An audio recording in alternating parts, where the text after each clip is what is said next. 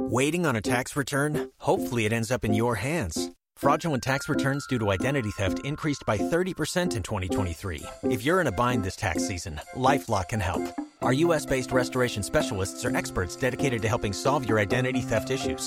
And all LifeLock plans are backed by the $1 Million Protection Package. So we'll reimburse you up to the limits of your plan if you lose money due to identity theft. Help protect your information this tax season with LifeLock. Save up to 25% your first year at LifeLock.com/aware.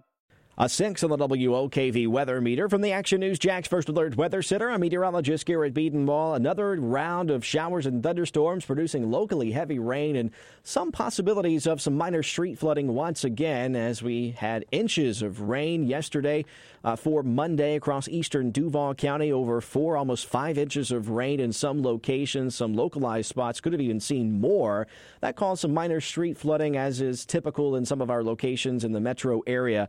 But as we go through your Tuesday, we'll see mid to late morning showers and thunderstorms begin to develop once again, trying to progress inland, but it'll be a slow go, meaning locally heavy rainfall once again into your Tuesday. That lingers into the afternoon to early evening hours as they progress inland to the I-75 corridor. We'll see high temperatures reaching the lower to mid 80s at the beaches, mid to upper 80s well inland, but a lot of cloud cover, so that'll help keep our temperatures at bay for your Tuesday. Mostly cloudy, mild and muggy as we head through Tuesday night. A lingering shower early, then drying out. We'll see overnight lows down to the lower to mid 70s.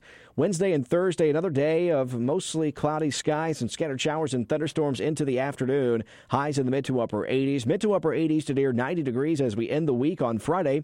Mostly cloudy, scattered showers and a few thunderstorms. Dry during the morning on your Saturday. The weekend finally there. Partly to mostly cloudy, scattered showers and thunderstorms in the afternoon hours. But again, high temperatures near 90 degrees. So another round of a couple days of showers and thunderstorms that'll produce locally heavy rainfall wherever they go over.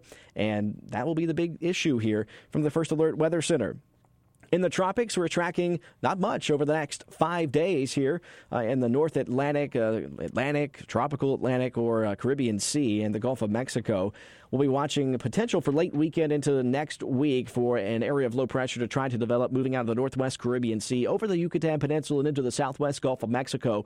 Some potential for development there in the long range, but looks to be favoring the western Gulf of Mexico, which is good news for Florida, if it does develop at all. So we'll be watching that for you here over the next couple of days in the First Alert Weather Center. We'll keep you updated and right here on WOKV. Hope you have a great Tuesday. I'm First Alert meteorologist Garrett Beadenwall. I'll see you today beginning at 5 p.m. for CBS 47 Action News Jax. Waiting on a tax return? Hopefully it ends up in your hands. Fraudulent tax returns due to identity theft increased by 30% in 2023. If you're in a bind this tax season, LifeLock can help.